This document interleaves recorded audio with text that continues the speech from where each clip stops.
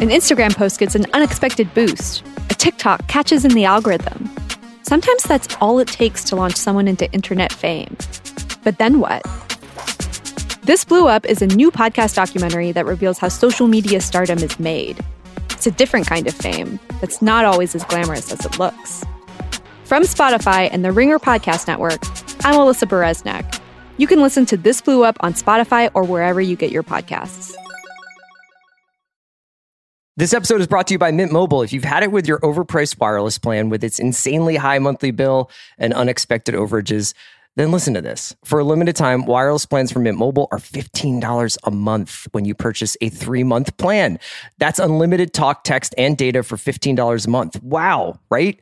To get this new customer offer, just go to mintmobile.com/watch. That's mintmobile.com/watch. $45 upfront payment required, equivalent to $15 a month. New customers on first 3-month plan only. Speed slower, above 40 gigabytes on unlimited plan. Additional taxes, fees, and restrictions apply. See Mint Mobile for more details. This episode is brought to you by Jiffy Lube. Cars can be a big investment, so it's important to take care of them. I once got a car that I started out with 25,000 miles on. I got it to over 200,000 miles because I took care of it. You know how you take care of a car? You take care of the maintenance, the oil, the brakes, all that stuff. And if you don't, you can have a car just completely fall apart. When your car needs maintenance, head to Jiffy Lube. They provide automotive excellence at speed. Get your oil change, brakes checked, tons of other multi-care services. It's all done by expertly trained technicians who actually care about taking care of you and your car. Jiffy Lube, car more. To find coupons and start an instant online estimate, visit jiffylube.com. I need support staff to clear the room. Stand up and walk now. Hello and welcome to The Watch. My name is Chris Ryan and I am an editor at theringer.com, and joining me on the other line just as soon as he finishes doing something for his uncle, it's Andy Greenwald. Is that phrase? That's marked now. That means out something the window. now. Yeah, it really means something now. Andy, it's wonderful to see you. It's Monday after Thanksgiving. Always a sentimental time in the Greenwald-Ryan relationship because some of our best memories were forged during the long Thanksgiving weekends spent in Philadelphia. Andy, some would say that's when we did the best studying. Studying, yes. Oh, without question. I would also say that you say some of the best memories. I would say some of the most significant missing memories, just like huge lacunae of time, just gone. That's right. That's right. Yeah, you were missed. You were missed on the East Coast. Yeah, stayed here, hung out. We did a little time in Huntington Beach. Shout out Costa Mesa. Just did a little some family stuff out there. It was pretty intense out on the roads in California. Nobody really wants to hear my traffic report, but 10-10 wind style. Let's just say people are driving pretty aggressively. Were you out there canvassing for Katie Porter and no one told you that it was over? Dude, you don't want to know what I've done for keeping California blue out here. Greenwald, a lot of stuff to talk about, White Lotus specifically, but I wanted to open it up to just discuss, just get a feel for where your head's at. It's been actually like a full week since we've chatted about culture. And, you know, I don't think that we're in full Iger counter zone right now. We certainly have covered it thoroughly on this podcast, on The Town, on Bill's Pod, on Plain English. But I did want to ask if you had a chance to check out the most recent Disney World release. Disney World? Disney, Walt Disney Company release. Strange World. Yep. Yeah. 100% did. I saw the film. You watched that on a streaming service, is that right? Or is that in the theaters? It's theatrical only. Okay, so you were one of the 19 people who went and saw that. So this is actually, I'm glad we can fold this into a larger industry conversation because, you know, I understand that I used all my Daddington Island chips when I interviewed Joe Brum, the creator of Bluey, a show that you, to repeat a quote, ended your bloodline rather than ever risk seeing. That's right. You know, perhaps your hottest take, but we can save that for a later podcast. Strange World is excellent. Let me start there. Okay. Strange World is a very, very good film that apparently catastrophically bombed at the weekend. And, you know, straw poll among people, professional, personal, that I've talked to in the last 3 days, a majority of them, even some with children, had never heard of it. I had never heard of it until you texted me and said, I need to address this on the podcast. So broad strokes, just from the Daddington Island perspective, this is a very, very good animated film. It's a Disney release around Thanksgiving. So it's a family story in which Dennis Quaid voices the character of a legendary explorer of a small town surrounded by mountains.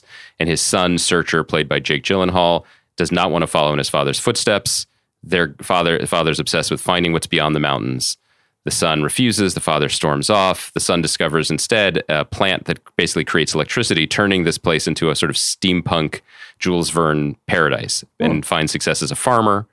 But then the electric plants, something's wrong with them. And he, along with his family, with his son, Ethan, played by Jabuki Young White, and his wife, Meridian, played by Gabrielle Union, they go on an expedition and they end up falling through a crack in the ground, and they discover this strange world that is like, truly, I mean this with high praise, this movie's beautiful in a way that Disney movies or American animated movies usually aren't. It's very surreal. It's very poetic. It's more Miyazaki, and it's like, let's go for it design sense. That's dope. So I know you're listening. Start slipping in American animated. I'm going to start saying that about like about like crime. Not a lot of American bank robbery films, Chris, truly reckon with the moral complexities of. I get this. You get to talk about the Yellowstone prequel in 5 minutes. Okay. Let me have my space. It's a very well done, well written, very well designed movie that absolutely fell flat on its face. And that's a bummer. So I think that hopefully people will discover it and check it out. But in researching why it failed, I mean, it kind of gets into some of the issues that we've been talking about, not just in regards to Disney, but in regards to what is even a success anymore. So there was a very kind of honestly difficult to parse article on Deadline over the weekend, but I think there were other versions of this story in other trade publications, basically comparing and contrasting the fate of Strange World, which was released and, according to the headlines, could lose $200 million for Disney because of its low ticket sales over the weekend. I want to circle back to that part, but go ahead. Yeah. I mean, $200 million, that's nothing. Bob Chapek lost $1.5 billion last quarter alone, right? So come on. With the new Knives Out movie, Glass Onion, which apparently did gangbusters business in its... On a per screen basis, yeah. Only weekend of release, because as people know, Rian Johnson and his producing partner in the studios, MRC, sold the rights to 2 Knives Out sequels directly to Netflix, in a pretty groundbreaking deal. For a cool $300, yeah. And so basically 1.5 Strange Worlds losses. But of course, Rian Johnson, being a filmmaker and of a certain age and, and belief system, was like, this has to be in theaters. And Netflix was like, okay, you can have 6 days around Thanksgiving, but we didn't buy this to put it in theaters. So anyway, the industry trade talk was like, here is why this was a good decision for Disney to release Strange World into theaters and lose a ton of money, as opposed to doing what it had done with a lot of other recent movies, which is putting them directly on the Plus streaming service. And here's why it's questionable why Netflix is leaving tens of millions of dollars on the table by only giving Glass Onion a week-long release. And I guess I just want to start from the place of, this is just so weird. It's such a weird conversation. I haven't seen Glass Onion yet. We were talking about seeing it this week in the theater because the momentum that I've heard behind it seems to be that this is actually a really great theatrical experience. And I would like to take part in that. But the place to start is, apparently these are both good movies. I can confirm one. I've heard tell from people I trust. Yeah, that's a thing to be celebrated. But the fact that their relative success and the ability to see them is just, at the mercy and whimsy of the needs of these multinational corporations is nothing new, but it strikes me as odd. Oh, yeah. I mean, Andy, I don't understand it anymore. Like, you told me about Strange World. I kind of voraciously read everything I could about this box office weekend after the fact. Mm-hmm. And I came away with more questions than I had answers, which is pretty typical. But like, I'm kind of like all upside down here. The analysis of the Strange World was particularly fascinating to me because you're talking about this sort of this is like a slot that Disney typically occupies, right? Like having a theatrical kids movie in theaters for Thanksgiving for as that an option weekend, for families, as an option for families. And they have been going back and forth kind of with a lot of these Disney animated projects over the last few years of pulling them and putting them on Disney Plus, because Disney Plus should be what it is to you and your family, which is like the nightlight. It is the go-to application to put on your Apple TV, on your whatever, to say, okay, kids, you can watch this for an hour, you can watch this for 15 minutes, whatever it is. for us, it's more of like an Andor machine, you know what I mean? Or it's more of like a Star Wars or an MCU machine. But like that, I think its general, like probably overriding purpose is to provide family entertainment, right? It is. But so let's go through some of the reasons that we read. So the reasoning that Deadline said that this was a good move, and I'm not arguing that it was good or bad. Like, I was really happy to see it in the theater. And I think the bigger issue behind it is I think they didn't understand what they had, and I think they screwed up the marketing of it. They spent hundreds of millions of dollars on the marketing of it, but it is a tough sell. There are no songs. It's a new world. It's a new characters, and it doesn't have a villain, which was another thing that I thought was great about Frozen 2, but that made $500 million, so maybe it's not in the conversation.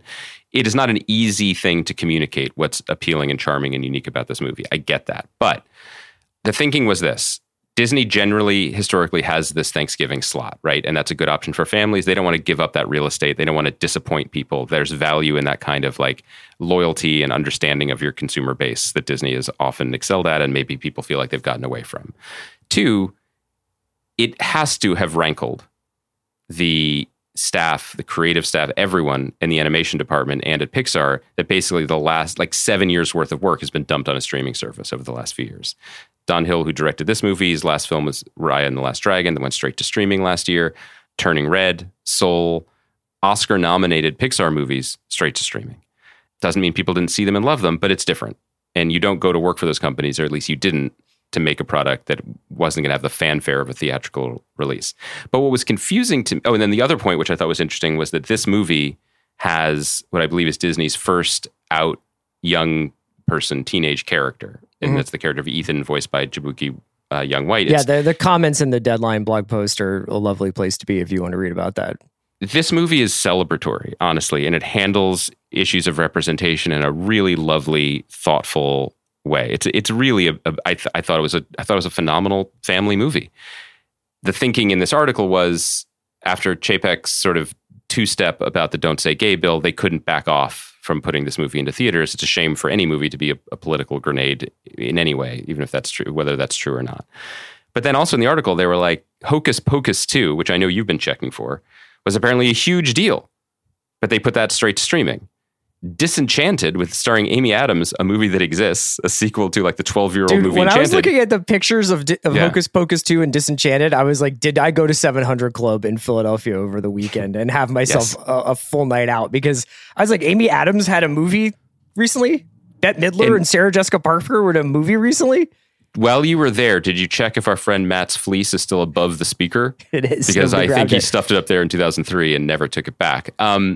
I guess the thinking there was, I don't know what the thinking there was. There's stuff that we are not privy to, which is like talent compensation deals. And, there was a lot of talk about how do we pay the directors of these Warner Brothers movies that are going straight to streaming, who have profit participation deals. The same would be true in reverse. If you sign up to do something that is intended to be streaming. Yeah, and then you put it in the box office. It's like, sorry, Sarah Jessica Parker, the $45 million that we made on opening weekend or whatever, you don't see a piece of that. I got it. You don't get to touch that. But it's weird, but I guess Disney is in a weird place because they are actively involved in multiple businesses at once. The theatrical business and the streaming business, in addition to theme parks and cruises. Netflix story is different, right? Because for as much as Glass Onion being a box office draw is great for theatrical movies, that is absolutely without value for Netflix. Yeah, isn't that paid sort of all funny, those hundreds though? of millions? Yeah, it's like if you're in Inarritu and you want to get Bardo out on screens for a week, that's probably like true Inarritu heads might go see that and be like, yeah, I needed the big screen theatrical experience.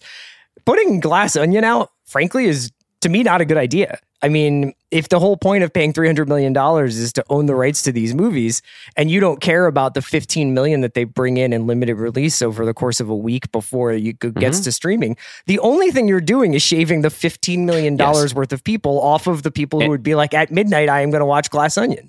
And not just those people, the people who are like, boy, I really want to see that. I better restart my Netflix subscription, or I better subscribe now that they've cracked down on password sharing or whatever. They spent that $300 million for a very specific goal, and it was not box office receipts. It was to give themselves an unimpeachable draw to get people to either sign up for or stick with the service. And from that perspective, it seems like it was a good investment, but we are still in this very uncomfortable moment where, was about to say, we don't know Rian Johnson personally. I think that may make us the only members of the media in Los Angeles who could claim that. But I feel like he must be, like, he knows he made this deal. And people told him, and he sees the zeros, and it was a good deal. But I feel like we know who this guy and what motivates him, and theatrical matters, right? I'm and sure. So I would imagine that he's in there. His people are calling Reed Hastings and Netflix over the weekend, being like, come on, let's let this happen.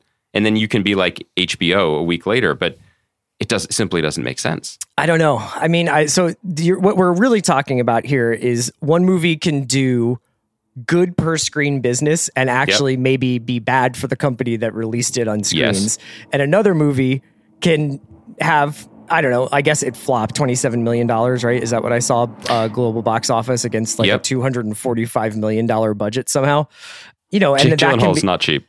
And then that gets into these questions about whether or not, well, should it have gone to Disney Plus, or should it have, what went wrong here? And was it just the wrong movie for the wrong moment, or was it not marketed appropriately or properly, or whatever the question is? But the thing that's kind of been fascinating me, both reading about the Iger stuff, all the fallout from that, this idea that he is going to quote unquote fix what Chapek did, even though there is obviously plenty of a pretty active school of thought that suggests that Chapek maybe not delicately, but was more or less running the Iger playbook of like where we're going to go going forward. Mm-hmm. This is something that we touched on when the Iger thing happened, which is basically, I think we're only now reckoning with COVID, and that like everything that COVID did to this industry and the way in which some of the masters of the universe tried to make COVID, rather than a crisis, into an opportunity to reshape everything and change the paradigm, is they accidentally did. And now nobody knows what to do with it. It's almost like to paraphrase like the No Country for Old Men line, where it's like, if the rule you followed got you here, of what use was the rule? Like, you guys tried to like break the wheel and show us that, movies can come out the same day on your streaming service. You don't have to leave the house. Just give us $15 a month and look at this library of content. And it's like, oh yeah, well now the movie theaters are dying. And then it's like, well, okay, we'll put it in the movie theaters for a little bit. And it's like, well, yeah, now I don't need to watch it on Netflix. Do you know what I mean? So these kinds of weird machinations that everybody did over the course of COVID have now come home at a time when people are more or less willing to go to the movie theaters, and we don't have a sort of functional cinema going experience, nor do we have a particularly like satisfactory streaming experience. No, it's the worst of all worlds. And I think that it's interesting because Disney basically broke movies over the last 10 years. Yeah. And created a paradigm where movies, to be successful, have to cost, upwards of $200 million and get in receipts worldwide close to $1 billion. Otherwise, what is it? It's not even a movie. Right. That set expectations at a certain place of what movies are. Then movies as an experience went away, but the expectations and standards did not. And so now Disney is existing in a world very much of its own making, where to make Marvel product, to make Star Wars product, and the third piece of it that we didn't touch on when we had the beginnings of this conversation last week, animated films, they need to spend upwards of $200 million on all of them. Yeah. And put them in a place where there are no ticket sales. Give them away, essentially, at a service that they decided to heavily discount as a loss leader for brand identity and shareholder subscriber information, and et cetera, et cetera. That's not tenable. But that's where we are. And so I do think the real, Iger is 1,000,000% in the honeymoon phase, and it only continues. Like, since we did the podcast about it last week, any conversation I've had with anyone creative, whether it's a network executive or people making movies, they're overjoyed. Ecstatic. They all love him personally, and they love his creative vision. They're like, oh, well, he watches cuts before I do, and he invests in us. And that was an interesting thing in this Deadline story about the Strange World release, which is that I guess the ding on Chapek, which feels very convenient, that he was some bean counter Bob, was that he had sort of let the bright boys in finance decide what went in what box. Yes. And that Iger will return that to the creative heads at the company whom he trusts to give the best platform and opportunity for the vision of the people who made it. That's lovely. That's going to get people excited. That's within the company. That's going to get them invested in their projects and doing their best work, et cetera, et cetera. But what happens when the next visionary thing stiffs? Yeah, or I mean, has to get eaten as a loss for streaming. I don't quite know what to do with it. The margins are just way too high and way too big, and the stakes now existentially for these companies are enormous. And I don't know what they're playing for. Are they playing for global box office? Are they playing for subs? What happens if subs just plateau? What happens if we're finding out relatively in real time, this is how many people on Earth want Disney Plus? And you can put Luke Skywalker on there, or you can put Strange World on there, or you can put whatever on there. There is going to be a plateau, and there's going to be a plateau for Netflix, and there's going to be a plateau for these things. And when we get to that point and we find out that that plateau does not necessarily pay for the levels of content investment that these companies have been making, these billion-dollar bets on content, yet we've changed everybody's viewing behaviors to the point where even though I'm 2 episodes into $18.99, I'm like, what else is there on Netflix to watch? Yep. My brain's broken by like the what happened. So I can only imagine what it's like for anybody else. And so then what's the actual metric of success? We also, your point about plateauing is correct. And I feel like people a lot smarter than us have been checking on that for a while. We may have reached it. You know, I remember talking to someone a few years ago being like, you know, the international expansion is because that's where there's still undecided voters, basically. Like Apple can push into different territories. Netflix can go big in India because there's still relatively large, you know, communities that have not been given the beautiful opportunity of spending $8.99 a month or $15.99 a month or whatever. Or watching an ad-supported tier or whatever, yeah. To join the fun. But you can't just expand forever. There is a limit. And the next frontier is, I was only half joking before, is password sharing.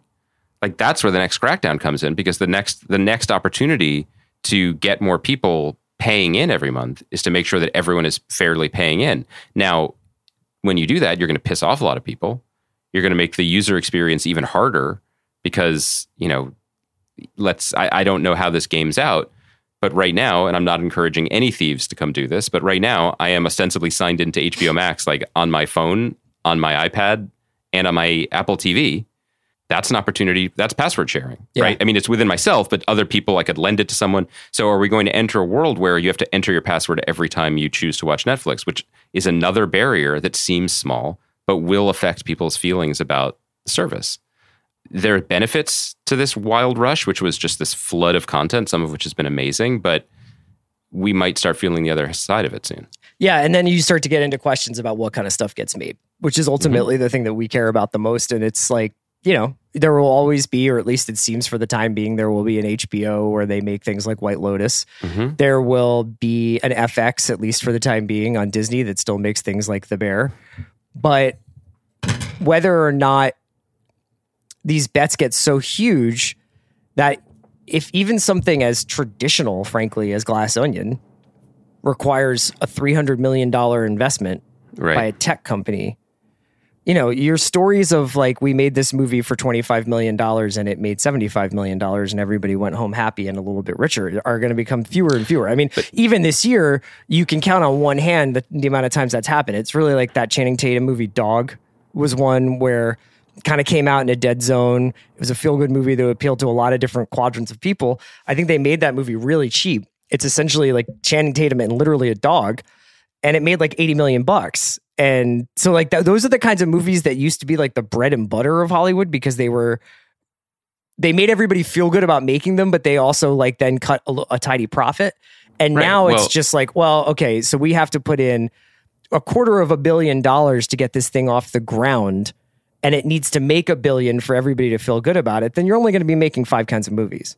Well, okay, so here's 3 examples of what's the best case forward for Hollywood. And I think the answer is clear, but I don't know if that's the answer that's been chosen. So on one end of the spectrum, you have, I mean, let's not beat up on Lord of the Rings or Dragon. Let's say Secret Invasion, which is an upcoming Disney Plus Marvel show based on a really good storyline in the comic books that essentially feels like a movie. And does that Sam Jackson is returning with the admiralty of William Rhodes, or it's actually, you find out that he was not born in the United States. He's a citizen of Sokovia. So it's kind of the birther movement comes to the MCU. You're going to love it. It's basically the discovery that many, many people, whether they're heroes, villains, or political people, are Skrulls, the shape-shifting villains they were used in the Captain Marvel movies. So Sam Jackson is back as Nick Fury in this TV show. I imagine Kobe Smulders is in it. I know Emilia Clarke is making her MCU debut, and it feels like the kind of project that will have significance for the larger movies and a lot of cameos probably from the movie stars. They've been making it forever. It's probably stupid expensive. Just dumb. You don't even want to think about it. Expensive. Yeah. Then you have another option, which is our favorite thing to talk about, which is Andor, which is a vision, a path forward for just grown-up, brilliant storytelling, production design, character work, everything, genre, everything we love. And the genre not just being sci-fi, Trojan horsed into a Star Wars show. But we could pretend it's Trojan horsed, but the Trojan horse was fucking expensive. That was a big horse. Oh, yeah. So this is also a $200 million show. When all is said and done, without like the amortized whatever season 2, like, is this the same cost as Secret Invasion? Maybe, but it's really good. And I feel confident saying it'll be better, even though I don't know anything about Secret Invasion. And then you have The Bear. The Bear cost the catering budget for the episodes in the prison of Andor. The whole series. Right. They filmed it in like 6 weeks in Chicago. Nobody was checking for it.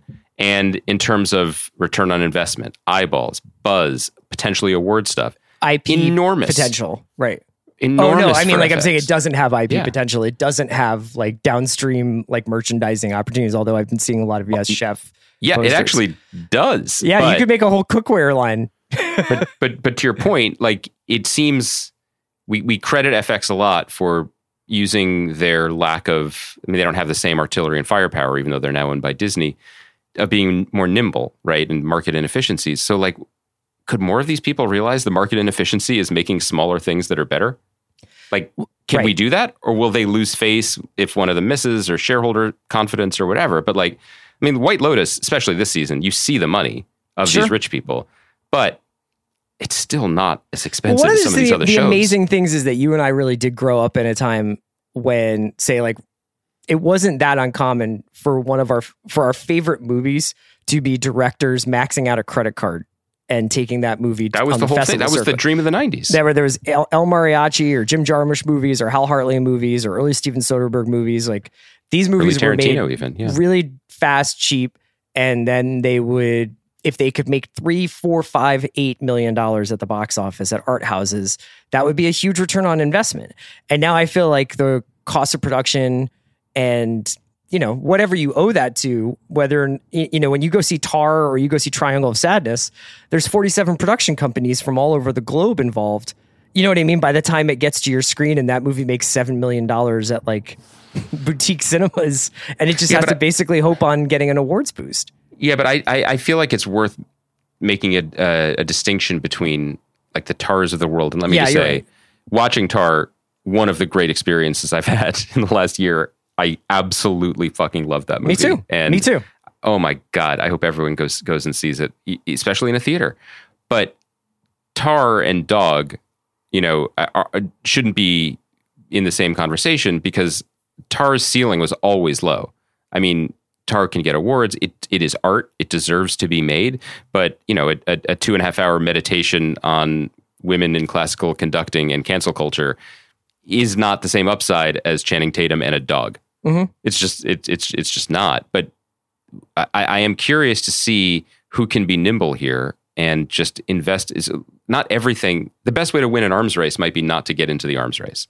And I don't know how that makes sense for companies and what they would do. There was also a time where you could reliably count on studios to have either, you know, your Fox Searchlight or Paramount Vantage style shingles that they would be like, well, we want to be in business of making interesting and provocative movies. And every once in a while, one of these might jump over to the mainstream and really take off. And we don't really see a lot of that. Now, you and I have been talking past each other a little bit in this conversation, mixing up what's TV and what's movies. But the problem is that, you know, Glass Onion was made by Netflix, which usually puts out TV shows.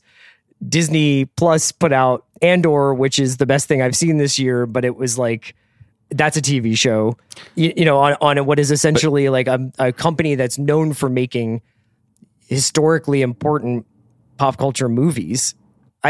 All that stuff gets confused after a while. But we're not the only ones confusing it. I mean, I had a meeting recently with Searchlight, and they were like, we're a film company historically, but now we make TV because we just make stuff and we're not sure which box to put it in. Like that's what's happening on both ends of it, you know, or you have a thing like your most anticipated for 2023, Armor Wars, about Colonel Rhodes, that his story is just too big to be a TV show. That's true. And thank God Kevin Feige realized that and put it on the big screen where it belongs.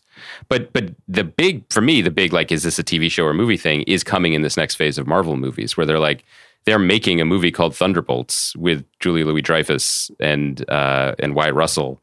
And it's like, and many other people as well, and David Harbour. But I'm like, that doesn't sound like a movie to me. And is it going to succeed because it's Marvel and Marvel tells us it's a movie? Or have we gotten to the point where none of that matters? Or is it also confused now that or maybe everything it's a out? reaction to what they felt like was ultimately a muted relationship that fans had with that batch of shows that came out in 2020, or like when the Wanda, Falcon, Loki run, which those shows have varying degrees of attributes, but I would guess that like none of them ever feel like Doctor Strange 2 to Disney. You haven't seen Wakanda yet, right? I haven't. You saw Triangle of Sadness instead? I'll tell you what I watched. So I was I was planning on going to see Wakanda over the weekend, but I never got to it. While I was hanging out at the house, and I watched a bunch of stuff. I watched the first few episodes of 1899, not to be confused with 1923. I watched more Fleischman, watched White Lotus, obviously. But one night I was hanging out in the living room reading, and I hear from the other room my wife go, "Does Bix come back?" And she had started watching Andor. So what? Why didn't I get texts about this? So I just started rewatching Andor from episode 2 on. And let me tell you something. If you guys are listening to us, obviously you're probably Andor fans. The rewatch is pretty incredible. I dare say maybe even more rewarding than the first time through, because when you know what's going to happen to some of these people, you can kind of dial in earlier conversations that may have felt not like throwaways, but maybe like connective tissue. And there's an episode, specifically the announcement, that I thought was kind of not the weakest of the amazing batch of episodes that we got, but was like, a little lower on my totem pole of importance. I was kind of more of like the episode 10, that kind of thing. And announcement's fucking incredible on rewatch. Which one is that? That's the one where he goes back and they have the conversation where it's like, "I'll worry about you all the time." And Marva's like, "That's just love." Yeah. Like, but that whole episode is great.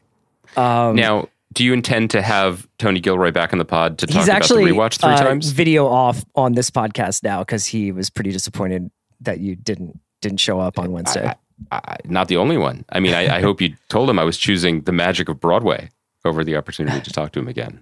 But yeah. So anyway, it's just incredible. I mean, in fact, like one of the things that's been cool about Andor is that in talking with Tony on Wednesday, he was talking about the funeral sequence at the end of the season finale, and how the music was inspired by the horns on the first 2 albums by the band. Yeah. And so I just read the band biography this weekend. I was just like, this guy's just living rent free in my head right now. I don't know if it's worth mentioning, but I think there used to be a time on this podcast where people were interested in what I watched on airplanes, and it was relevant because I know what it was. Yeah. I guess what I want to say though, Chris, is that Strange World wasn't the only movie I watched this weekend in which a son is ambivalent about farming, despite that being the legacy of his father. Your takes on Interstellar are very weird to me. I had never seen Interstellar, guys. And as you know, I deeply believe the best place to see Christopher Nolan cinema is on the back of a Delta seat flying over Colorado. And it's not that my takes are weird. I just felt so keenly that it was the most expensive apology letter ever written from a dad to his kids, being like, "Here's why I have to go film Batman in Pittsburgh." Like, it is entirely how can about. That be your reaction to Interstellar? I mean, I completely entire understand if you hate it, but that is I didn't hate it. Okay.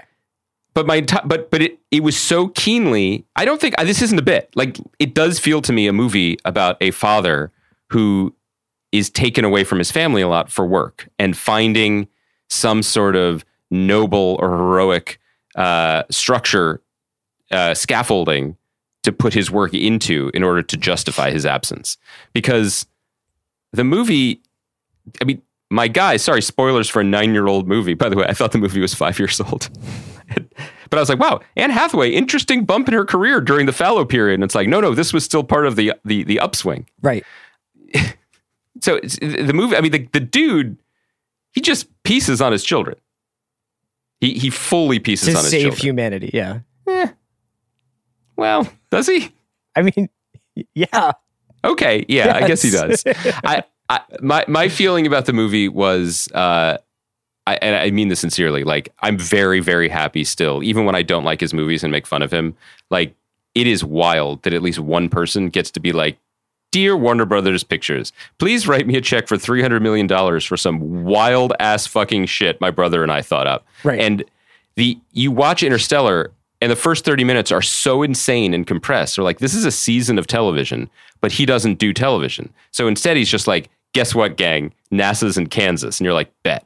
That makes sense. That totally works. And that's good. I actually really like that it's not, here's why they built it here. Like that has ruined storytelling in a lot of ways. The need to have that architecture always to explain every single thing and then stretch it over the course of a season. Like he does widescreen, big screen stuff and he takes crazy swings. And did all of this work?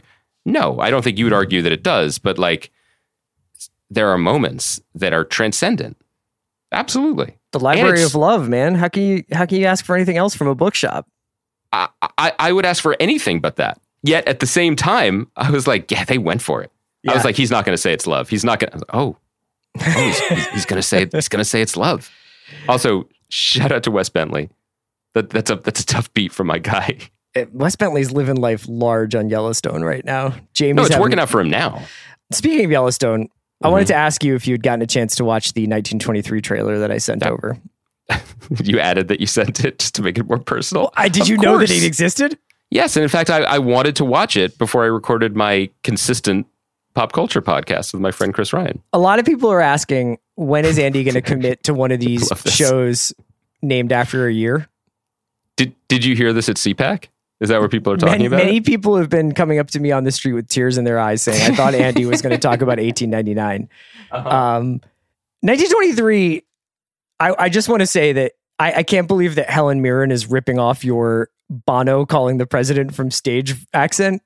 Mine? Excuse me.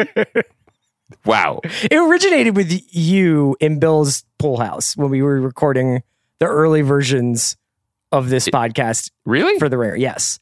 We were hanging out with Bill doing a pod. And I think that's when I think we did like a long U2 episode. Well, we did talk about that because that was a memorable thing that I think we didn't know each other, but I did see U2 at Veteran Stadium on the Zoo Station or Zoo TV tour where the president. He called the White House Yeah. Wow. Well, you took it and you ran with it. That's your thing. And then Helen Mirren flew with it. So this is the new Yellowstone saga. It's about the Dutton family. It's set in 1923, obviously, in Montana as they build the ranch. It stars Harrison Ford and Helen Mirren. Crazy. And then in the trailer, you're like, okay, cool. Timothy Dalton's in this. He plays a land baron who's running up against Harrison Ford here, and Bronn from Game of Thrones is his muscle. And then it just kind of like is like also big game hunting in Africa with James Badge Dale. Yeah, it's out of Africa also.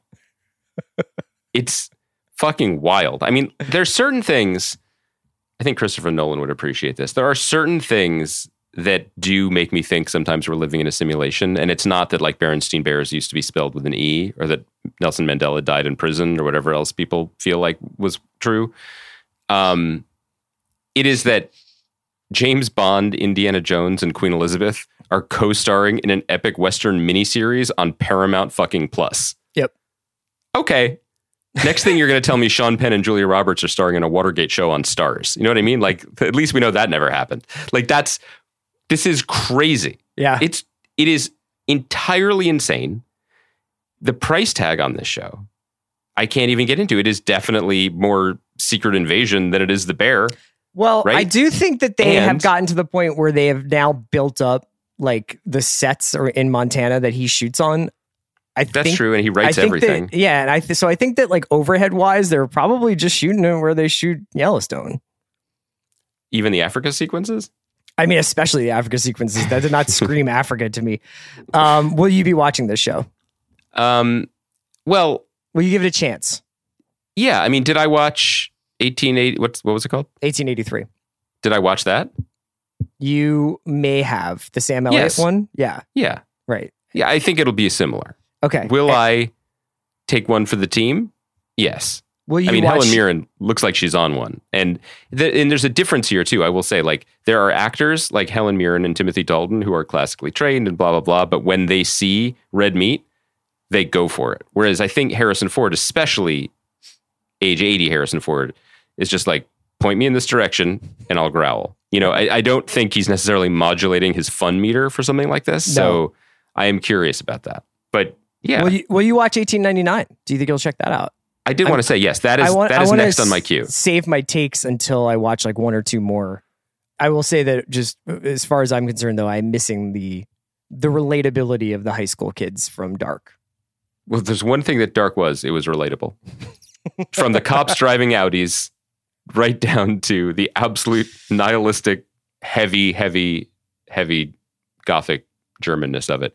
No, that's next on my list. I might even start it tonight. I was in a similar place to it. I love Dark, as everybody knows, and I felt like it needed a full attention, not traveling, visiting people, and maybe watching one and falling asleep during it energy, which was all I could muster.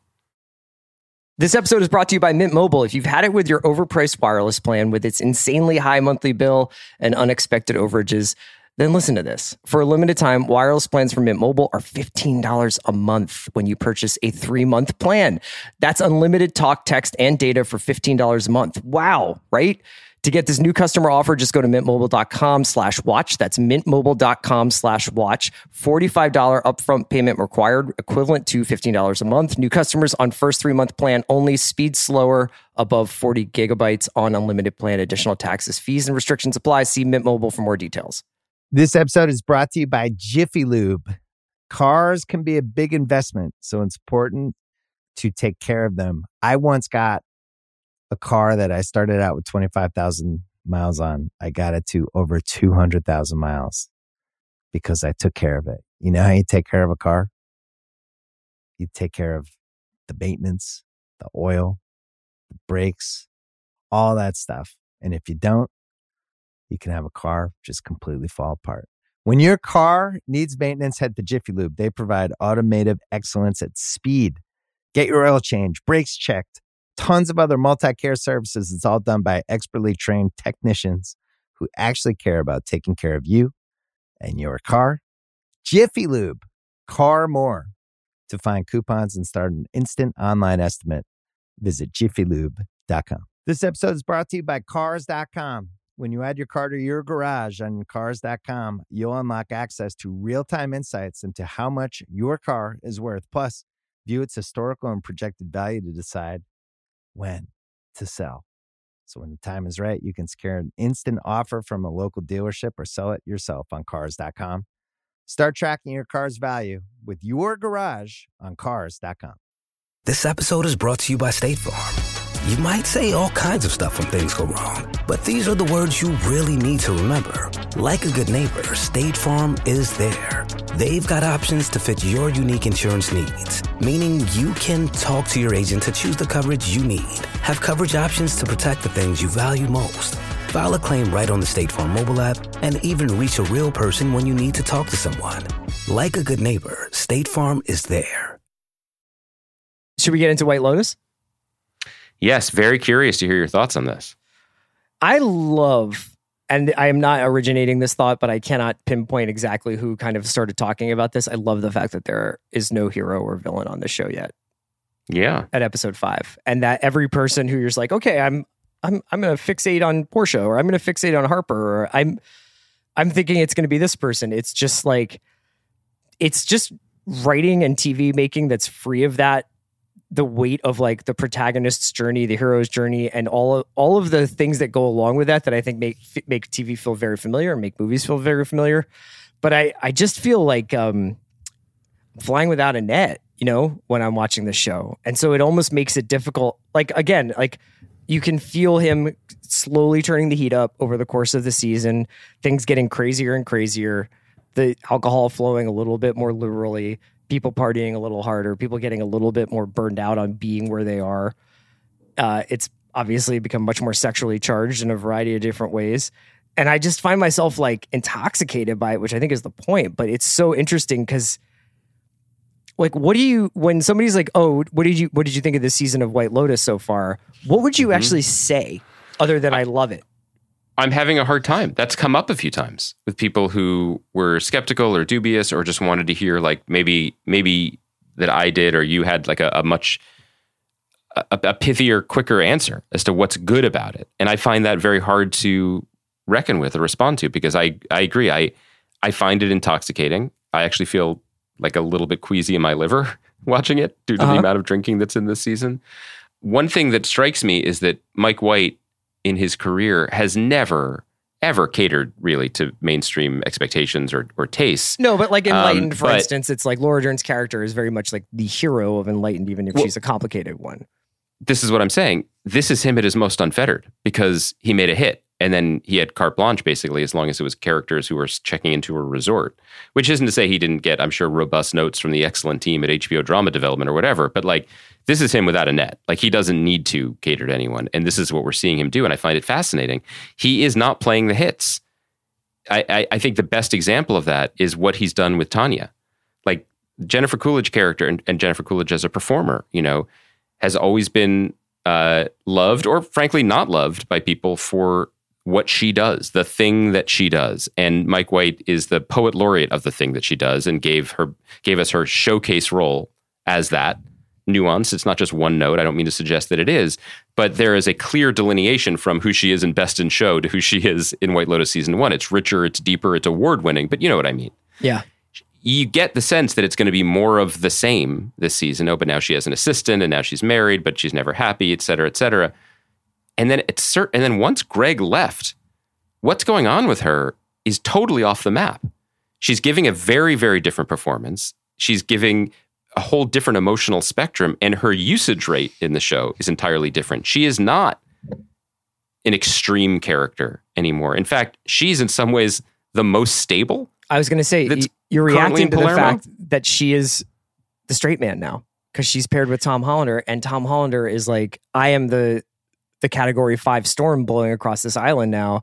So Jennifer Coolidge has like these great one-liners, but like Tom Hollander is the one who's like soaking up the entire screen. So it's like this ingenious mid-season pivot to take the most kind of cartoonish, frankly, character that he's got and then make that person into somebody who's basically a bystander, but an amazing bystander. And there is nothing being done. There's 2 episodes left. It's at this wild. point in the first season, we had the robbery. You know what I mean? There were bigger, stakesier, more traditional things. We saw the arc of Murray Bartlett's character as it was unfolding. You know, there was a slow motion catastrophe, the drugs in the bag, and we kind of saw where that was going. We knew a little bit about the character, the escalating war between Murray Bartlett and Jake Lacey. Right, we knew that was heading nowhere good. This season is much quieter. It's much sadder. Mm-hmm. People are they're not strafing each other with machine guns. They're sticking each other with shivs. And the effect is it's disconcerting and it's unfamiliar. And I keep coming back to the word intoxicating because I watch these episodes. I never look at my watch. I never really think, oh, this is going to happen next. We're going to go to these characters and clearly this is where it's all going. I felt the strain in some of the coverage of this episode today when I sort of buzzed around and looked at recaps, and you see headlines like jaws drop at that shocking moment.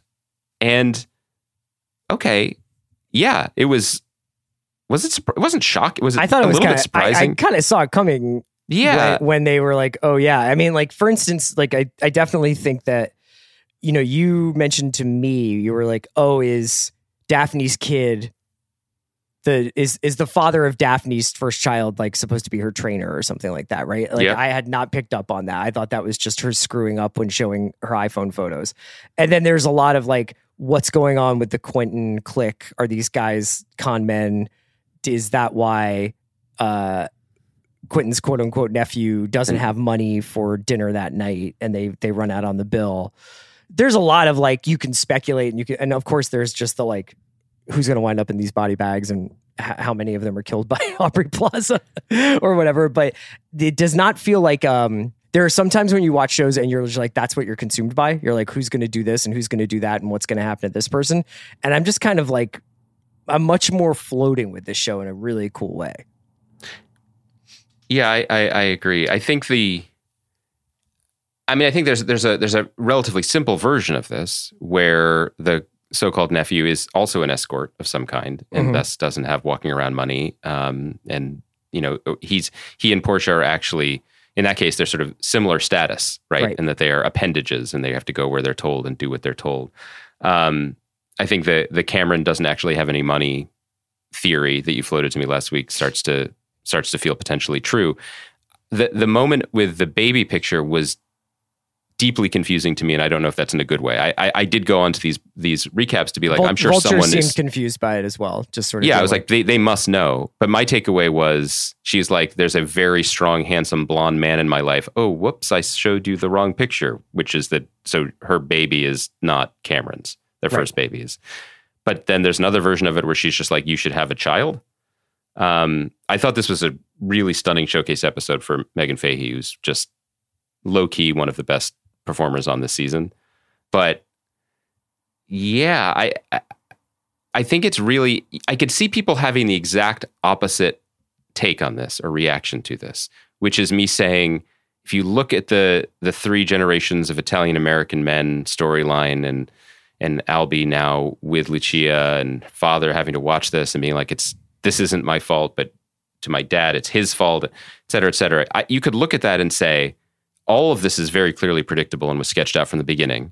And you could then branch off in one of two ways. My take is that speaks to the mastery here that I love this. I love that it is slowly walking towards this inevitability between them and giving space for each of these moments, for each, like almost banging, you know those old cartoons where a character falls off a building and hits every ledge and flagpole? Like, we're hitting everyone on the way down. Yeah. There's a version of it where you're like, so he set up something obvious and is delivering on something obvious. I could get that as a criticism, but I just think it's kind of sumptuous and there's something unsettling too about the usage of Sicily, because this, more than any other episode, we're like, oh, COVID's over. Now, fun fact, not over, but in terms of what people are limited to, and that has fundamentally changed what the show is, which was absolutely just limited by its location last season and intentionally so.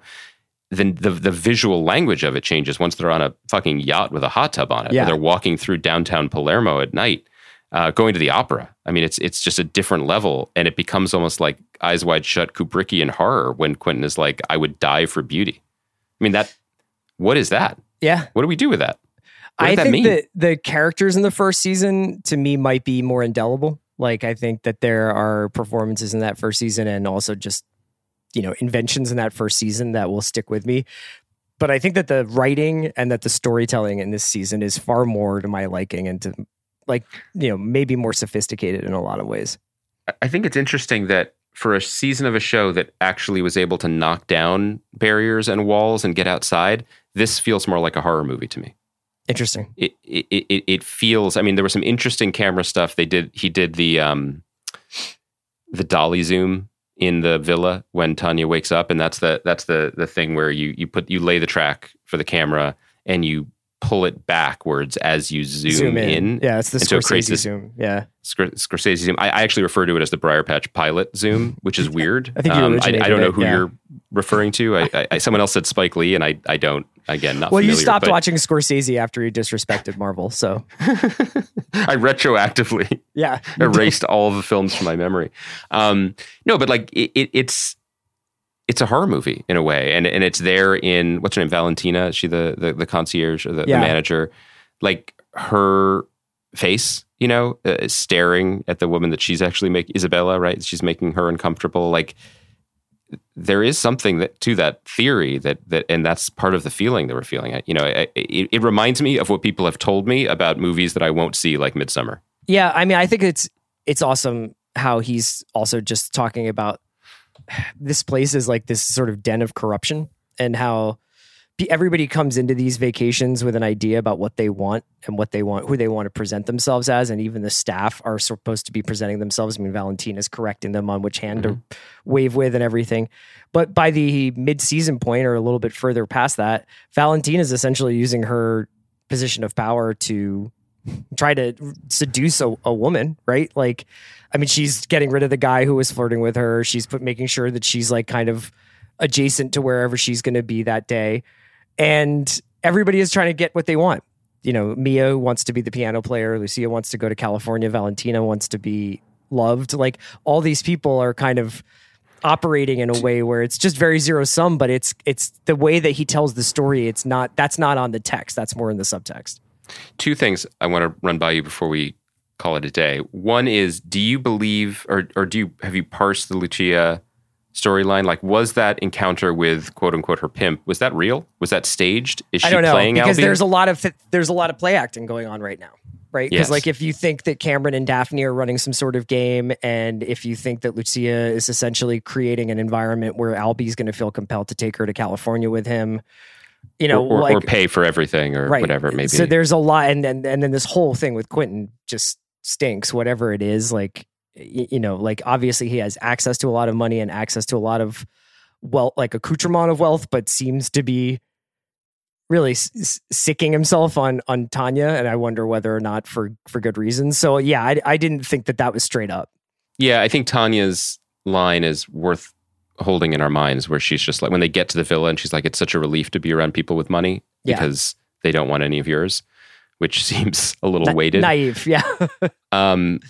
The only other thing I was going to say was I was prepared to start dinging the show for the thing that I find most offensive, which is not the gratuitous display of wealth. It's that these idiots are in Sicily and they only eat at the hotel restaurant.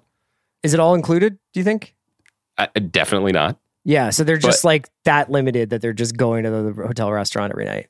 Yeah, but I think that's a feature, not a bug, right? Like, that's intentional. That's saying who these people are. They're trapped with each other. They're trapped with their lack of imagination or choices. Like, they don't actually engage with the place that they're in. It's just another box to sit in and have the same things that you're used to. And you saw, I mean, obviously the most offensive scene to me was the wine tasting, where they're just like, let's just get drunk. Yeah.